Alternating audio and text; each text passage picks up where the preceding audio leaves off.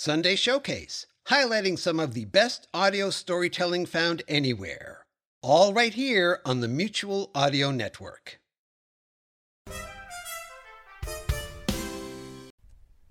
The following audio drama is rated PG for parental guidance.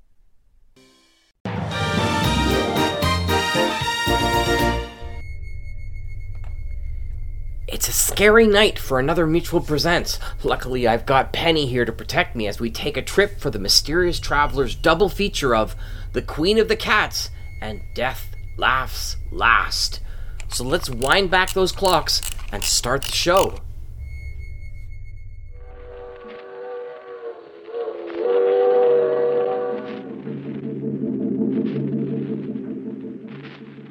The Mysterious Traveler.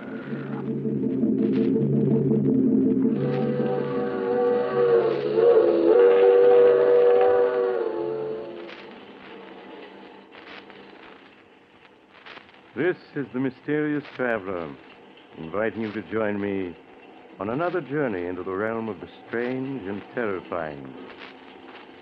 I hope you will enjoy this little trip, that it will thrill you a little and chill you a little. So settle back, get a good grip on your nerves. But where are we going? We're going to delve into the life of a frightened man in a tale titled The Queen of the Cats.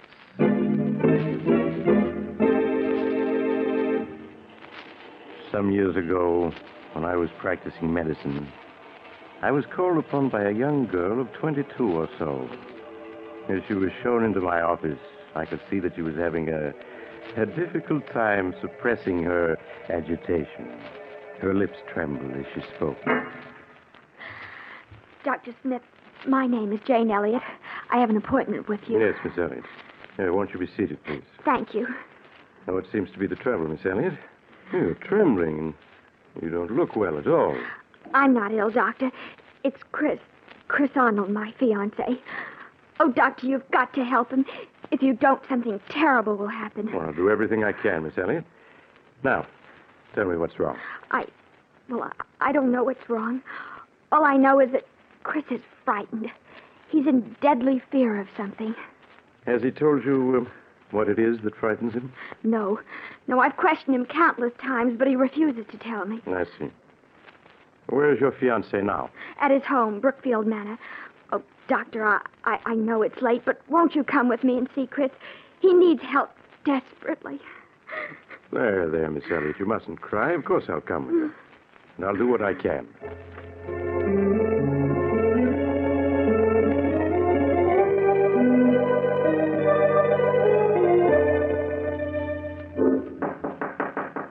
Who is it? Chris, it's Jane. Just a minute. Jane, I've asked you before not to... Who's he? Darling, this is Dr. Smith. Doctor, this is my fiancé, Chris Arnold. How do you do, Mr. Arnold? Why the devil did you bring him? I don't need a doctor. Please, darling, I just couldn't stand Forgive me, to see Mr. you. Arnold, but it's obvious to the most untrained eye you do need a doctor. Please, Chris, tell the doctor what you're afraid of. I'm not afraid of anything. Oh, darling, please tell him, please. You can't go on this way. Yes, you're right. I can't go on this way. If I don't tell someone, I'll go mad. Believe me, Mr. Arnold, you'll feel much better once you've talked your fears out. Now, suppose you start from the beginning and tell me everything. All right, Doctor. Come on in. I suppose it all began 2 years ago at a party Jane and I were invited to.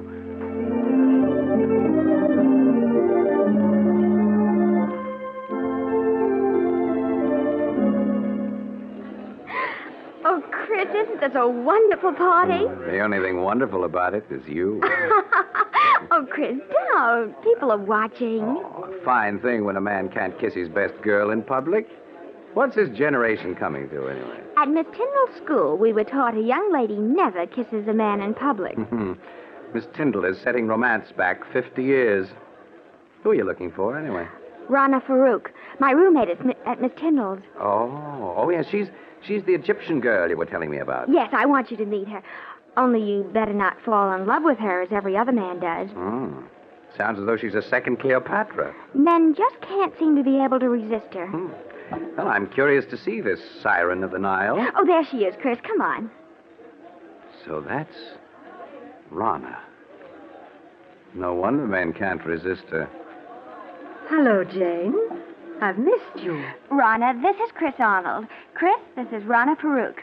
Hello, Chris. Hello, Rana. Oh, look, there's Miss Tyndall waving to me. Excuse me, won't you? Of course, Jane. I'll be back in a minute. You know, Chris, that Miss Tyndall is the first thing I'd see in the morning when I got up. And the last thing before I went to bed was your picture. And I always knew that someday we should meet. And now we have. Why are you staring at me like that? Aren't you going to say anything? I prefer just to look.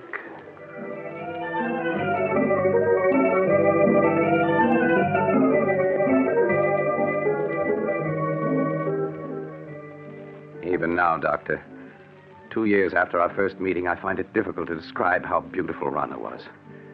She had lustrous black hair that came down to her shoulders and sparkling green eyes that bewitched you. No words can do her beauty justice. I was captivated the moment I saw her. I see. What happened after that first meeting? Rana seemed also attracted to me. After that night, we saw each other constantly. You did? Nothing seemed to matter to me when I was with her. And it made me indescribably happy to learn she felt the same way. A month after we'd met, we were married. Please go on, Mr. Arnold. After we were married, we took an apartment in town. In the months that followed, I began to see Rana not as the image I'd been infatuated with, but as she really was, vain, selfish, and possessive. It was a possessiveness verging on madness. She couldn't bear to have me out of her sight, and when I was, upon my return, there would be questions, countless questions. I began to dread seeing her. And then there were the cats. The cats? Yes. She had an insane passion for them. Yes, when Rana and I were at school together, Doctor, she always had a few cats around. She said that she couldn't live without The apartment them. was always full of cats. She'd sit for hours stroking them, whispering to them until I felt I'd go mad. Life became a nightmare for me, a nightmare full of cats. And Rana asking questions, endless questions. One day, I realized I couldn't go on living with her any longer, that our marriage had been a mistake. I decided to tell her about it that very evening. May I come in, Rana? Of course, dear. Rana, there's something important I want to talk to you about. Oh, please, Chris. There's so little time just now. We can talk later after the party. But, Rana, this is important. I think that... Darling, whatever you have to say can wait. Now, please hurry. But... Well, all right. We'll discuss what I have to say later. Chris, when I called you at the office this afternoon, why didn't you tell me that you had had lunch with Mary Walker? What? How did you know I had lunch with her? Oh, a friend told me. A friend? Who was it? What is it, my beauty? What are you trying to say? Rana, put that cat down and answer me. Who was the friend that told you I had lunch with Mary Walker? You have never met her, darling. How is it that you always know what I've been doing, whom I've been seeing? It's as though you have people spying on me. Chris, what a thing to say. Now, please hurry or we'll be late. There's something strange about the way you always know what I've been doing. Sometimes I suspect... Chris, look out. You stepped on Sabina's tail. I'm sorry, but I didn't see it. I asked you before to be more careful. Poor Sabina. Are you all right now, my beauty? If there weren't so many cats underfoot, I wouldn't have stepped on her. Why must you have 5 cats around? Because I love cats. They're beautiful, sacred. Thousands of years ago, my ancestors worshipped cats. And the great cat goddess Sekhmet. On the river Nile, close by the ancient city of Hamadi, where I was born, are the graves of 100,000 sacred cats. They have been mummified and buried with reverence. Rana, I can't go on like this anymore. Why, darling, what do you mean? I feel our marriage was a mistake. I want a divorce. Chris, you can't be serious. But I am. I love you, Chris, and I won't give you up. You're mine, darling. You always will be. Nothing shall ever separate us.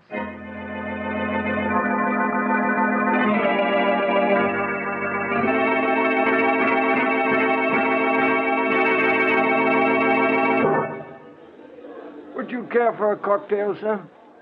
No, thank you. Well, even if you won't have one, Mr. Arnold, I will. Jane, it's good to see you again. Just let me look at you. Chris, you're not looking well at all. Are you all right? I am now. Jane, can't we go someplace and talk? What about the terrace? All right, Chris. Yeah, this door opens onto it. Yeah, this is much better. It's been quite some time since we've seen each other, hasn't it? Yes, the last time we saw each other was the night that... The night that I met Rana. Yes. How is Rana, Chris? Oh, she's fine. Jane, I've made such a mess out of everything. I was a fool to have married her. Please, Chris, you mustn't talk like that. But I was a fool, Jane. Mistaking infatuation for love. Can you ever forgive me for the way I behaved toward you? There's nothing to forgive, Chris. Well, Jane, this is a surprise. Rana. Hello, Rana. Really, Jane, the way you've avoided calling on us, I half suspect you are still in love with Chris. Rana, you have no right to talk to her like that. Please, Chris, I'm afraid I'll have to be leaving. It's getting quite late. Good night. Good night, Jane. I hope I didn't interrupt anything by coming out here so unexpectedly, Chris. Yes, Rana, you did. I was about to tell Jane that I love her, and that I always will. I suppose that's why you asked me for a divorce. You've been secretly seeing her. Secretly seeing her? Is it possible for me to see anyone or do anything secretly without your knowing about it? No, you are quite right. It is not possible. I know everything you do. So I would forget Jane if I were you. Rana, how can you possibly want me, knowing how I feel about Jane? You've got to give me a divorce. I'll never give you a divorce. Never. Do you hear? You're mine. You always will be. Yes? Well, what's to prevent me from leaving you? Wherever you go, Chris, I'll follow. If I can't have you, no one else ever will. Remember, Chris, you're mine. You always will be.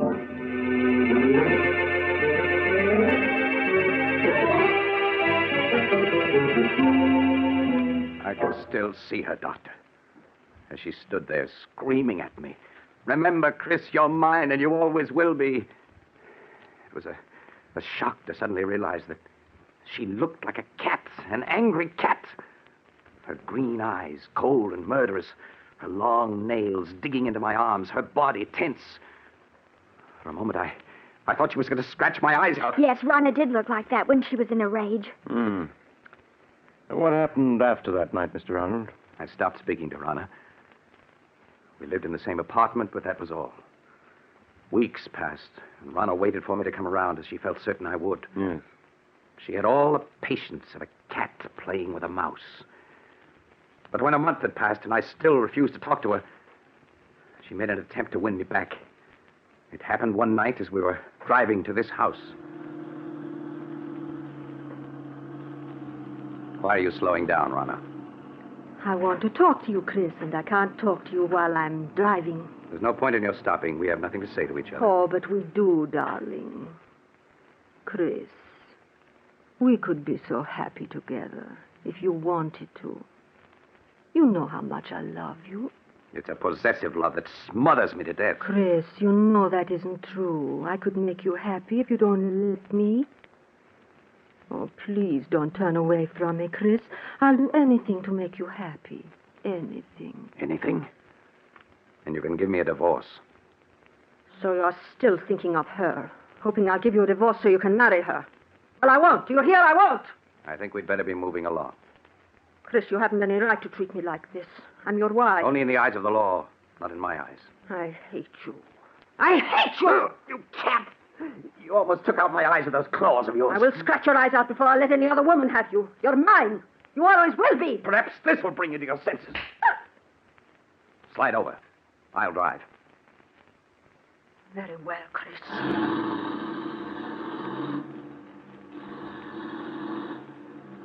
You think you've beaten me, Chris.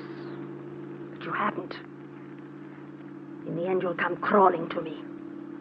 It may take a year, 2 years, 5 years. But I can wait. I'll never come crawling to you. Never. But you will, Chris. Jane knows I'll never give you your freedom. In time, she'll marry.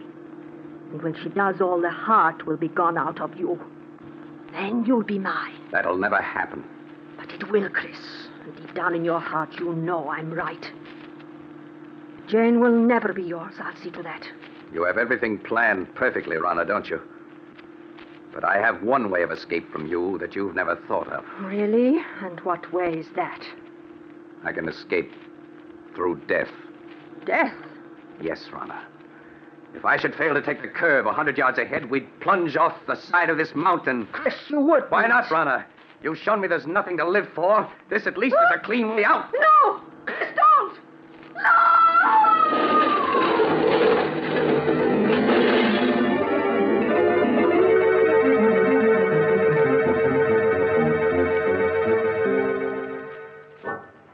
When I drove the car over the side of the mountain, Doctor, I thought Rana and I were going to our deaths. But fate decreed otherwise. When I recovered consciousness 48 hours later in a hospital, I learned it was only Rana who died. Yes, I recall reading about it in the papers. It was a miracle that you survived. Yes. For weeks, they despaired of saving me. But at the end of 8 months, I walked out of that hospital. The police believed my story that it was an accident. And I was free to begin a new life. It was just a week after I was discharged from the hospital that I ran into Jane. Chris! Oh, Chris, it's you. Janie, you always seem to pop up just when I need you most. Chris, you look so much older. Are you all right? Well, my heart isn't any too good, but otherwise I'm fine. And seeing you again is just what I need to put me on my feet. These past months must have been so difficult for you. I don't want to look back to the past, Jane, but only to the future. The future I once hoped we'd share, and still do.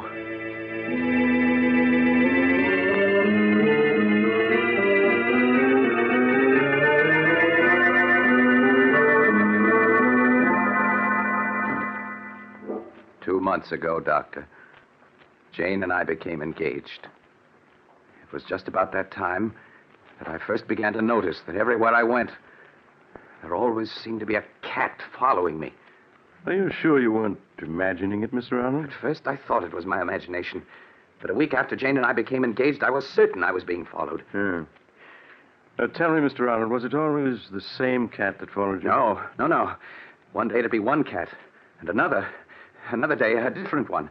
Oh, I know you must think I'm mad, Doctor. And at the time I felt I was going mad. That is, until that night. What night, Mr. Arnold? The night I saw her.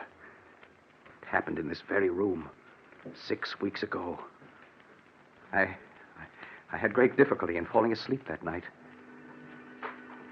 Suddenly, the silence was broken by the faint crying of a cat.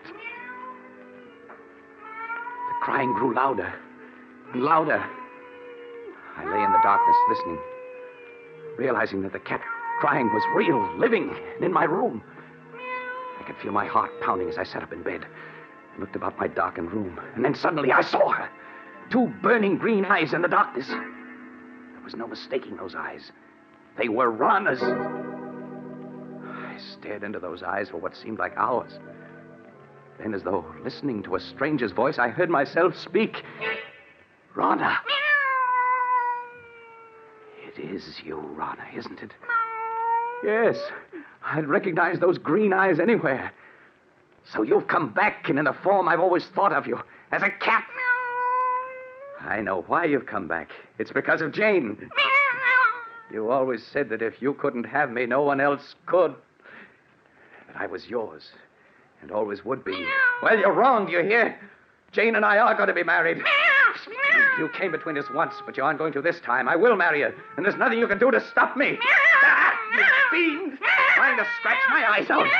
Well, we'll see about that. There. Perhaps that'll show you that nothing you can do will stop me from marrying her. I know that all those cats that were following me, spying on me, were doing so under your orders. You're the queen of the cats. Yes, I should have known. No wonder you always knew where I'd been, who I'd seen. You had your cats spying on me even then. Well, even if you are the queen of the cats, you can't prevent me from marrying Jane. Perhaps a bullet between those green eyes of yours is what's needed.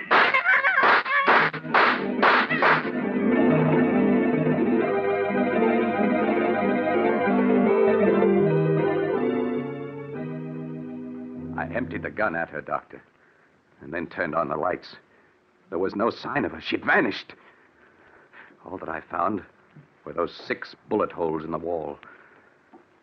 Tell me, Mr. Arnold, isn't it possible that you only dreamed all that? That actually you fired the gun in your sleep and the shots themselves wakened you? I tried to tell myself that, Doctor. But during the nights that followed, I knew it was not a dream. For night after night, she appeared in my room. I'd lie awake, waiting to hear her footsteps, her voice. And when she would appear, I'd plead with her to leave me alone. But she'd only stare at me with those burning green eyes, waiting. I knew she'd never leave me alone as long as I intended to marry Jane. Finally, I could stand it no longer, and I went to see Jane. Chris, this is a surprise. Come in, darling. Thank you, Jane. Oh, well, where have you been keeping yourself this past week? I was beginning to believe I was being jilted. Jane, there's something I want to ask you. Yes, Chris, of course. What is it?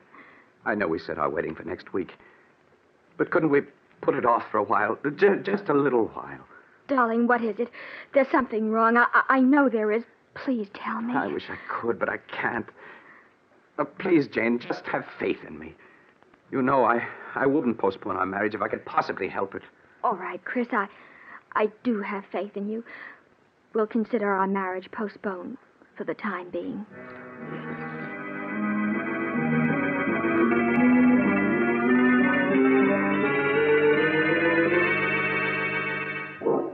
The night I put off my marriage to Jane, Doctor, was the first night that Rana didn't appear.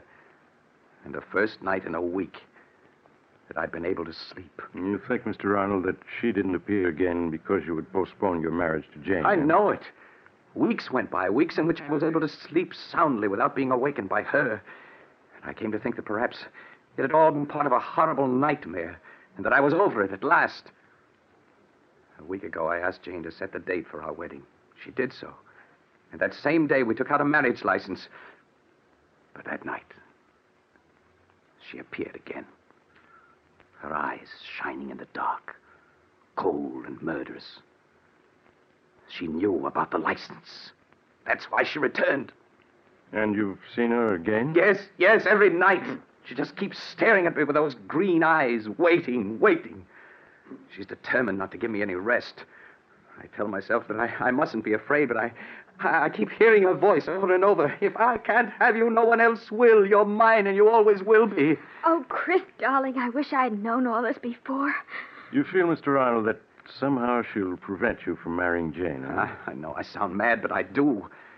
I have a feeling something horrible will happen if I attempt to marry her. Do you still have the marriage license? Yes. Why do you ask? Mr. Arnold, you've reached a crisis in your life. You're faced with fears that are threatening to overwhelm your sanity. The only way for you to challenge your fears is to go through with your marriage to Jane now, tonight. Tonight? Yes. It's quite late, but I'm sure a friend of mine who's a judge will marry you. Get married tonight? If you hesitate, you're lost. Your only chance is to face your fears. All right, Doctor. All right. Jane, will you marry me tonight? Oh, yes, Chris. Yes.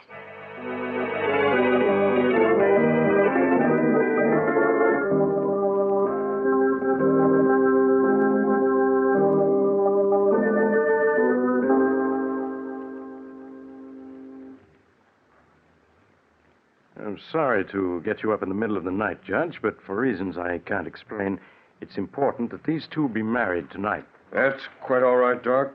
Always glad to oblige a friend.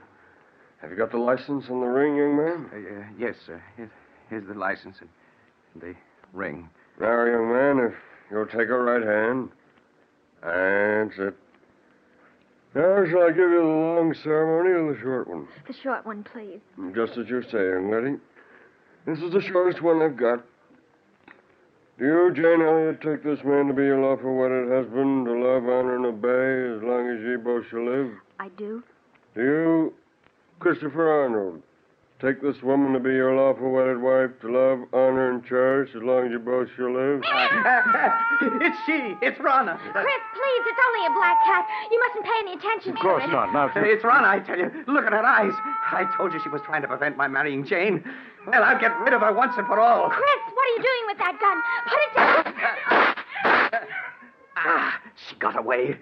Well, wherever she's gone, I'll find her and kill her. Chris! Chris, come back!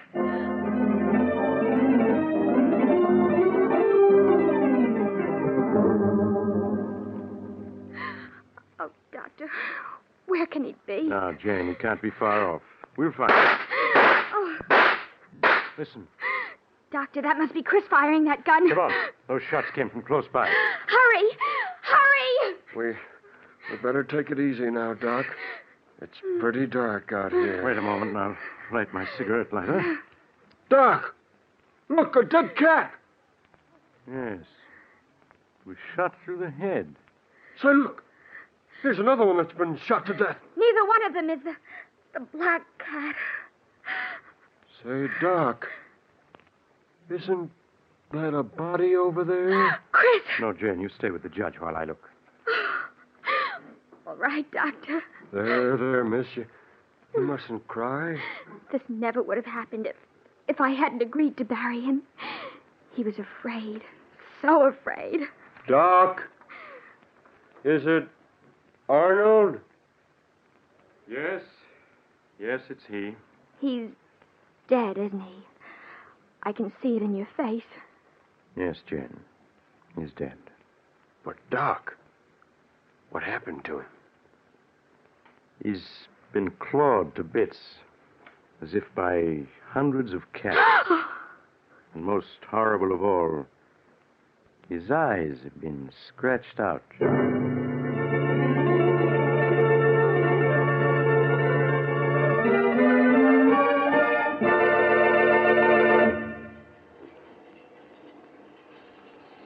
This is the mysterious traveler again. Have you enjoyed our little trip into the life, or should I say, death of a frightened man? Strangely enough, 2 days later, at Chris Arnold's funeral, just as the coffin was being lowered into the grave, the mourners suddenly noticed a black cat with green eyes sitting on the edge of the grave, quietly licking its paws. By the way, I trust you haven't a cat in your home, particularly a black one. I once knew a woman, she's dead now, who had a... Oh, you're getting off at the next stop, huh? I'm sorry. Perhaps you'll join me again soon. I take this same train every week at the same time.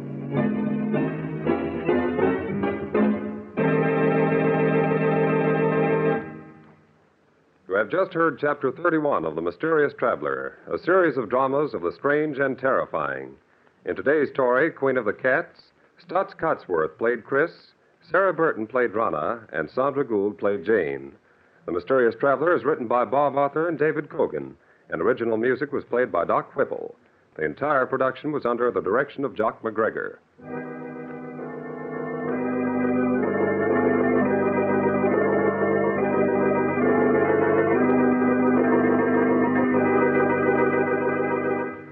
Listen next week to a tale titled Broadway, Here I Come. Another Tale of the Mysterious Traveler.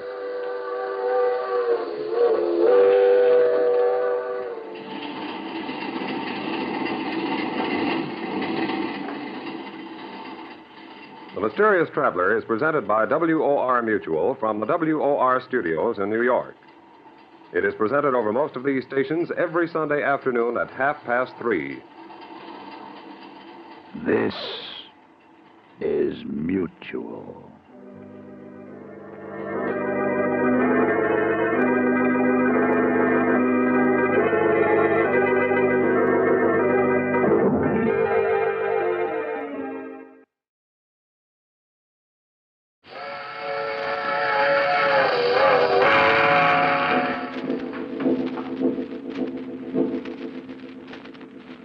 The Mysterious Traveler.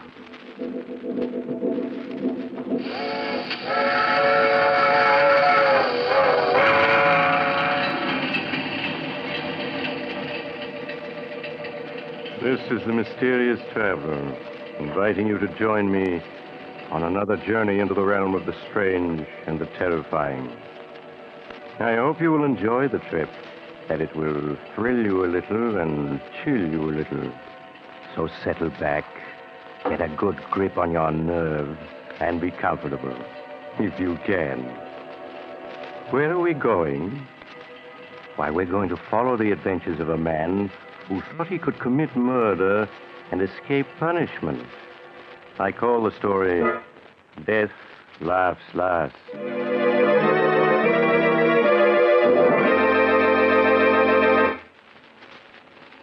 It was while I was practicing medicine in an eastern city that Edward Harrison brought his wife Mary to me for an examination. I could see at a glance that she was dangerously ill. When I had finished my examination, however, I tried to conceal her true condition from her till I had a chance to speak privately to her husband. It isn't anything serious, is it, Dr. Smith? Oh, please tell me that it isn't. Well, I'm afraid it's too soon to say, Mrs. Harrison. Until the X-ray plates are ready, I can't say yes or no. Oh, but... Now your husband is waiting outside. He's probably beginning to worry, so... Oh, yes, of course. Here's your wife, Mr. Harrison. You must have thought I'd kidnapped her. No, but I was getting a little worried, Doctor. I hope you didn't find anything very wrong. Well, I took several X-rays, but I won't be able to tell much until they're developed. I'd like your wife to come back day after tomorrow, if she can. Of course, Doctor. What time would be the best? Well, any time that's convenient to you. Now, I'll write out a prescription your husband can have filled. Will you step in for a moment, Mr. Harrison? Sure thing. With you in a moment, Mary. Of course, darling. Sit down, won't you, Mr. Harrison? All right. Now, what is it, Doctor? Mr. Harrison, your wife is dangerously ill. Does that mean she's going to die? Her only hope is a brain operation. A very difficult and delicate operation. Without it, well, I could only give her 6 months, a year at most. No, it mustn't be. She's got to have the operation, you hear? I must tell you, Mr. Harrison, that only one man in this country has the necessary skill for the operation your wife needs. He's Dr. Howard Richards, and naturally he's in great demand. His average fee for an operation is about $1,500. $1,500? Well, of course, if you can't afford that, you might consider the circumstances and... No, I can afford it. I can afford anything Mary needs. Well, then I'll get in touch with him at once. Yeah, sure. You make the arrangements right away, and I'll get a hold of the money. I'll get it to you by tomorrow, sure.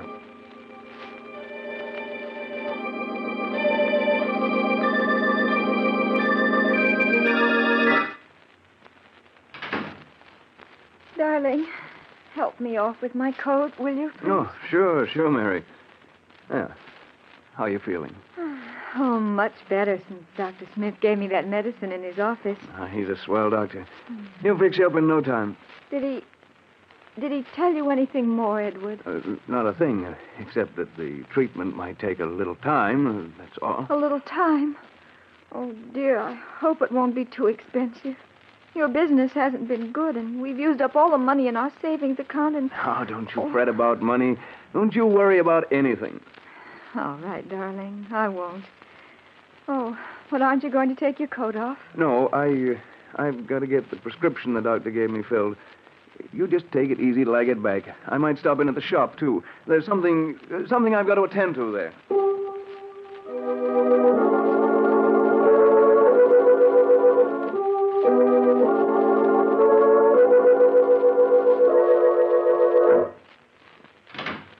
Mr. Danvers, I'm Ed Harrison. Oh, yes, Mr. Harrison.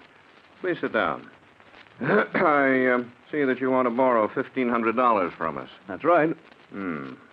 Unfortunately, the security you offer, your home... Well, what's wrong with it? It's a swell little house, good section, all in good repair. Yes, that's true. But you already have a first and second mortgage on it, totaling $4,000. And, well, I'm afraid we can't make any further loans on it. But I've got to have the money. I've just got to. I'm sorry to hear that because there's nothing we can do to help you. Nothing we can do.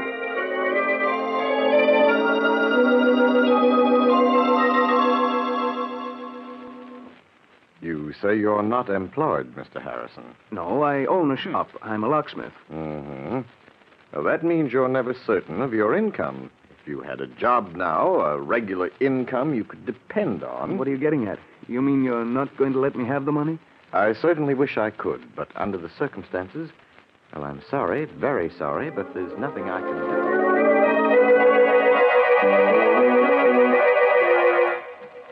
I'm afraid the collateral you suggest isn't satisfactory, Mr. Harrison. We'd lend you the money if we could, but we just can't. Sorry. But I've got to have it. I've just got to. Sorry. It's to save Mary's life. She'll die if I Sorry. don't. And I won't let her die. I won't. Sorry. Sorry. Look, Sorry. you must... Sorry. Listen. You must...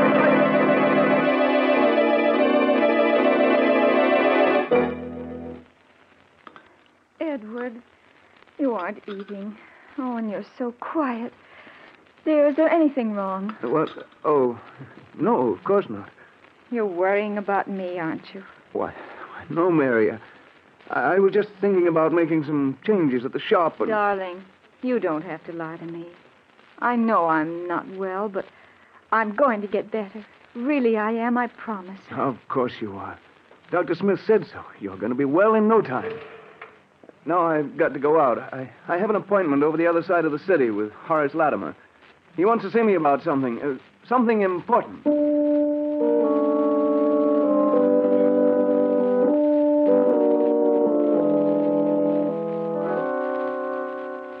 Edward had no appointment with Horace Latimer, but went to see Horace anyway.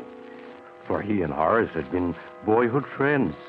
Then their paths had separated, and Horace had grown wealthy. But in his desperation, Edward Harrison hoped that Horace would remember the past and would lend him the money he'd been trying to raise all day. Horace could spare it easily. But would he?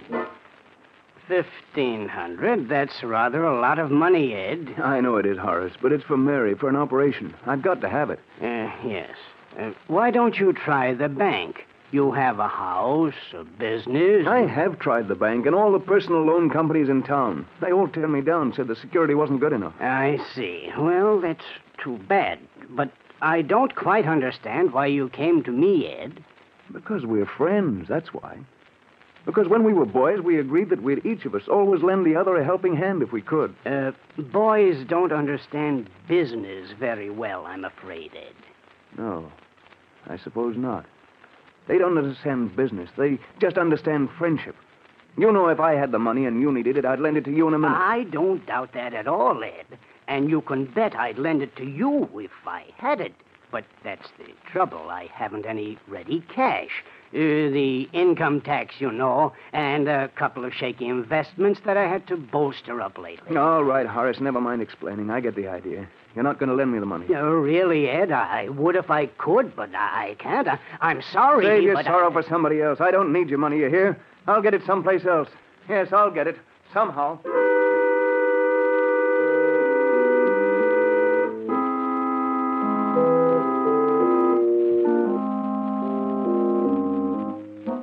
After he had slammed out of Horace Latimer's expensive home, Edward stood for a moment on the dark street corner, staring back with bitterness in his face.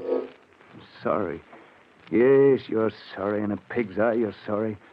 What a sap I was to think you were a pal of mine. What's that, buddy? Oh, was you talking to me? What? Oh, no, sorry. I guess I was thinking out loud. Oh, that's okay. Hey, got a match? A match? Oh, sure. Yeah, there you are. Thanks. Okay, just hold it like that. Make a move and I'll plug you. Gun? Yeah, Why, this is a stick-up. Hold your whole hand over your dough and make it fast, see? My dough? That's a hot one. I'm out trying to raise money myself. We're both out of luck. I've only got $1 on me. Take it if you want it anyway. It's more than I could raise. Don't try to kid me. Stand still while I see what you got in your pockets. A wallet. A leather case of some kind. You'll find just $1 in that wallet. Yeah? A buck. One measly buck. I bet you got a roll hidden in this leather case. It's heavy enough. There's nothing in there but my emergency kit. Yeah, well, I'll just see for myself. Say. Oh, this kit is full of skeleton keys and picklocks and stuff. What are you, anyway? Second-story worker? I'm a locksmith and a safe repairman, if it's anything to you. Now, how about taking the dollar and letting me go on my way? I'm in a hurry. Not so fast, pal. Not so fast. Were you leveling just now when you said you was trying to raise dough? Yeah, I've got to have $1,500 by tomorrow. What's it to you? You'd be surprised, pal. Okay, I'm putting the gun away, but you ain't leaving yet. Me and you, we're gonna talk business. Because I got a plan that'll get us both all the dough we need.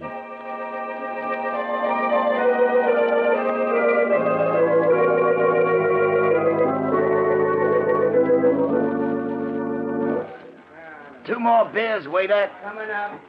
Well, is it a deal on my proposition? I don't know, Mike. Sure you do. There's nothing to it. You can open locks and safes. I know where there's a house with plenty of dough in it. You and me together, we'll go get it. We'll make a team. But burglary? I've never stolen anything in my life. Listen, you said you needed the dough bad, didn't you? So do I, plenty bad. You said you'd do anything to get it, didn't you? Yes, I did. Then what are you hanging back for? All you gotta do is get the back door opened and the safe. In half an hour, you'll have your $1,500 and more. How else are you ever gonna get it? Answer me that. I don't know. You're sure the money's there, Mike? Positive. I was casing the joint. Looked in the window in time to see the old geezer put a whole roll of bills in a safe that's like a bread box. You could open it with your teeth. All right, I'll do it. I've got to have the money. I'll go on the job with you.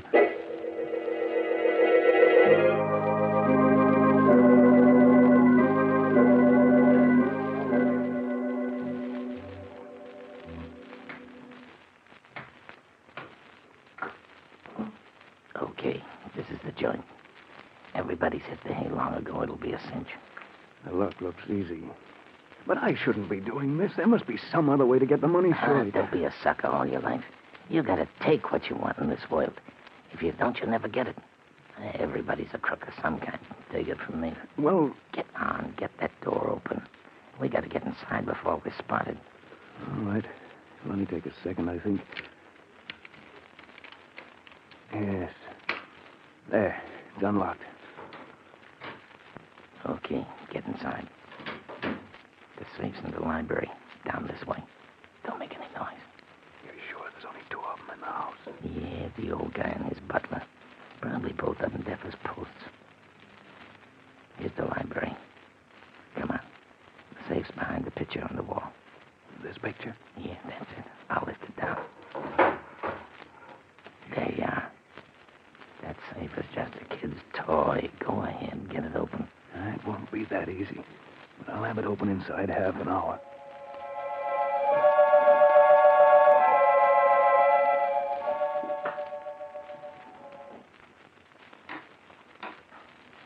Hurry it up. You've been 40 minutes on that thing. It's coming now. There. It's open. About time, too. And now let's see what's in it. Here's the cash box. Will I open it? There. Look. Dough, cash, Mazuma. What'd I tell you? There must be thousands there. Easy. Come on, we'll count it and divvy it up. No, never mind. Just give me $1,500. That's all I want. You can keep the rest. Are you kidding? No, that's all I want. Just the $1,500 I need. Okay, it's your funeral. Here you are. 10, 11, 12, 13, 14, $1,500 bills. $1,500? Yeah, for just an hour's work. Easy money, huh? What do you say? We crack a couple more cribs tonight? No, I just want to get out of here now and... Get behind this door. I'll take care of it. Burglars! Jenkins, please help! What'd you expect me to do? Shake his hand? But you killed him. Yes. I'm an accessory to murder. Cut the guff and let's get out of here. Or do you want to get caught? No, of course not. Let's get going. Come on, we can... Stand still, both of you. I have a gun and I have you covered. The butler. If you move, I'll shoot. I can see you perfectly. He's standing on the stairs. He's got a gun. We caught. No, not yet. We ain't. Not by an old scarecrow with a rusty horse pistol. Put up your hands. I'm going to call the police. You've done something to the boss. Okay, we'll put up our hands. Right from me, Will. Oh! Shoot him. We gotta get out of here in a hurry. No shots.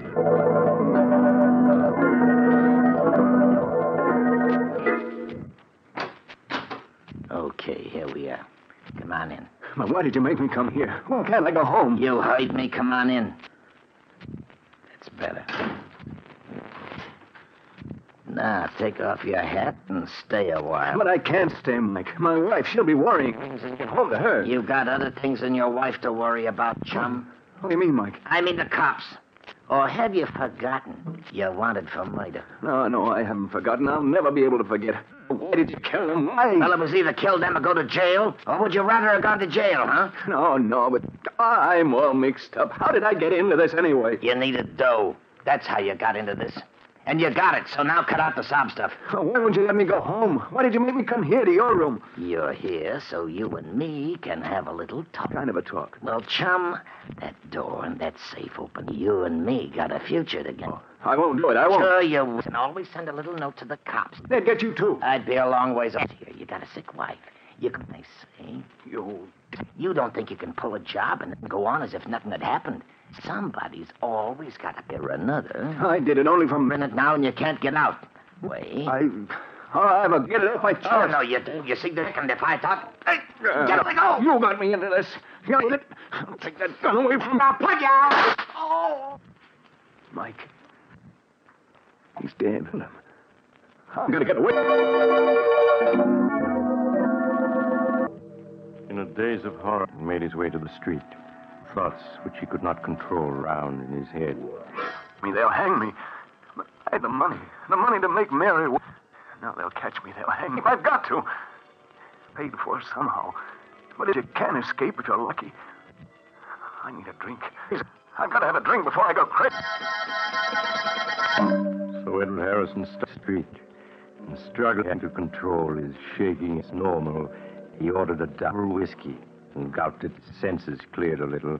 He heard the radio at the end of the bar, broadcasting a warning to the city. Attention. The police stop for the following man. They're committed in the Buxton Park. Please make a note of the following. Say, buddy, what's the radio off for? Because I was... Did he? And I got a night I want to hear it. So I'm going to turn it back on again. No, you mustn't. But I'm going to. If you try a gun right here under the bar, see what that dirty killer looked like. I repeat, beyond height, lean and wiry, with reddish-brown hair, in Buxton Park earlier this evening. Man reported once to... Now turn you back to our regular night owl program of popular dance tunes. Lean and wiry with reddish-brown hair, huh? Well, that ain't you. You're heavy-set and black-haired. But for a minute there, you had me going.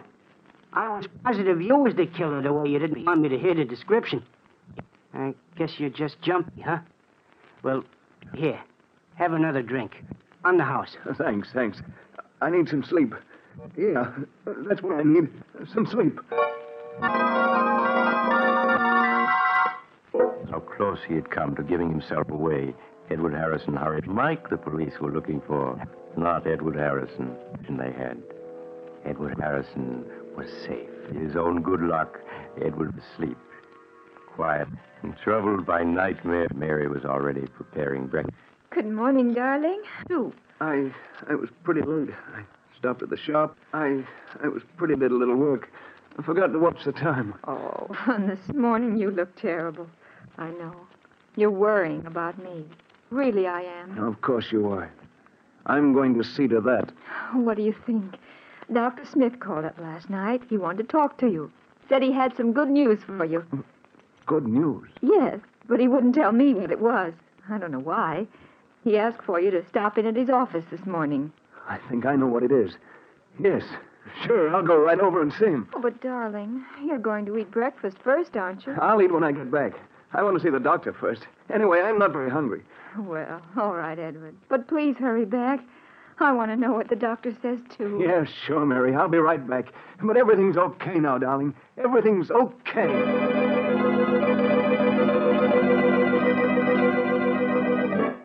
After he left the house, Edward bought a morning paper. Big headlines told of the murders the night before, but he scarcely saw them. His eyes hurried through the story until he found what he was looking for. The news that Mike's body had been found. The butler Mike had shot had given the police Mike's description and then died before he could tell them there was anyone with Mike. So the police had listed Mike's death as a suicide or an accident and closed the case. Edward Harrison was safe. Perfectly safe. Safe. I'm safe. Mike was wrong. Sometimes you can get away with murder and not have to pay anything if you're lucky. And I've been lucky. I've been lucky.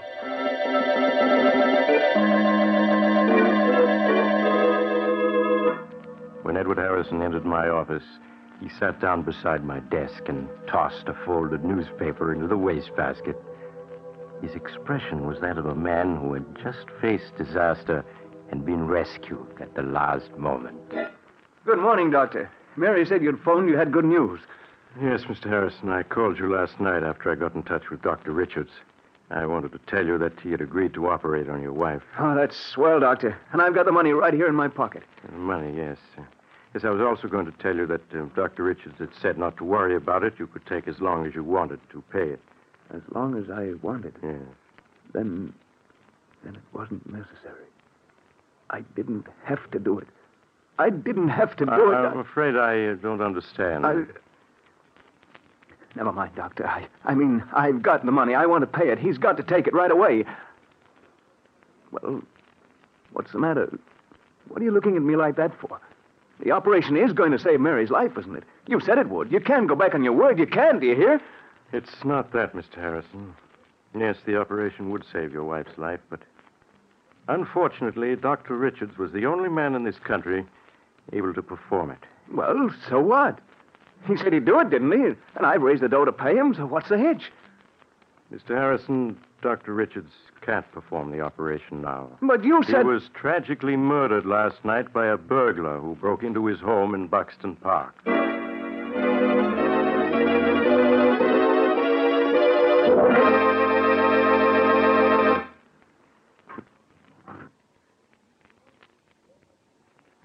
This is the mysterious traveler again. Did you enjoy our little trip into the life of a man who thought he could make good come out of evil? Poor Edward Harrison. He didn't believe that crime must always be paid for by someone, did he? What became of him? Well, after his wife died a few months later, he confessed everything to the police. He didn't have anything to live for, poor fellow. But I hope his experience will teach you that crime really doesn't pay. I always say that if... Oh, you're getting off at the next stop. I'm sorry. But perhaps we'll meet again soon. I take this same train every week.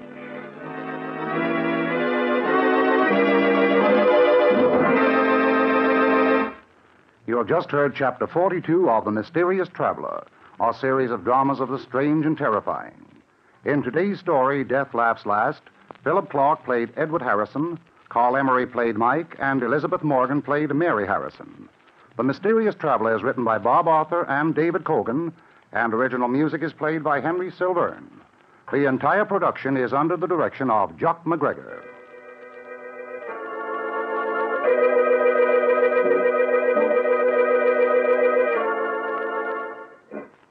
And now, an important message for all of you.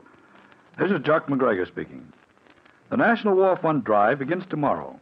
As you probably know, this fund includes over 22 of the major war relief and service organizations. As the war progresses on all fronts, more and more people will need help. Our armed forces, American prisoners of war, our allies, and people right here at home. And by giving to the National War Fund, you will be helping. Consider just one of the many organizations that the War Fund supports, the USO. More than 3,000 service units are in operation, clubs where our servicemen and women find recreation, dances, educational activities, reading, writing, and game rooms, and religious counsel. The USO is responsible for the traveler's aid desks, which help servicemen make connections and find sleeping accommodations. It operates the lounges in railroad and bus terminals. USO camp shows bring American entertainment to our troops at camps and stations throughout this country and in all the combat zones. Groups will play the jungle circuit in the South Pacific, the desert circuit in North Africa, the grass skirt circuit in the Hawaiian Islands, and the foxhole circuit in combat zones just behind the front lines. We can't measure in money the good accomplished by the USO, but we can help to continue that good work by giving our money the National War Fund. So when your community war fund or war chest representative calls on you, give and give generously. Listen next time to a tale titled The Man the Insects Hated. Another tale of the mysterious traveler.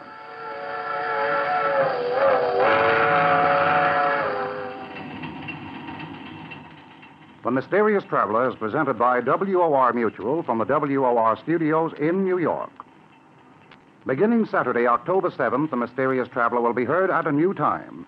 It will be presented every Saturday evening at 10:30 Eastern Wartime over most of these same stations. So remember the new time, 10:30 p.m., Saturdays. This is Mutual.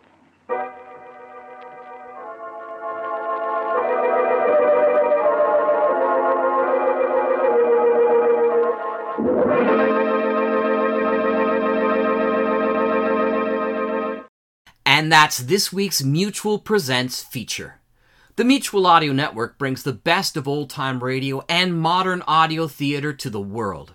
Be sure to subscribe through the Mutual Audio Network podcast feed, any of our podcast days, or the Mutual YouTube channel, which includes MadCon and many other extra features and shows. See you all next time at Mutual Presents. Good night.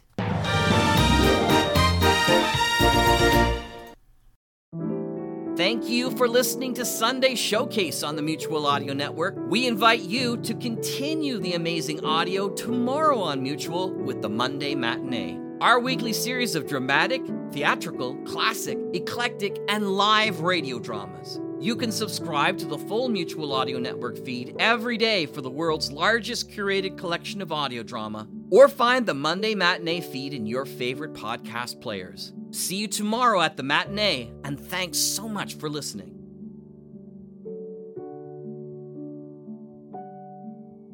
The Mutual Audio Drama Network, where we listen and imagine together.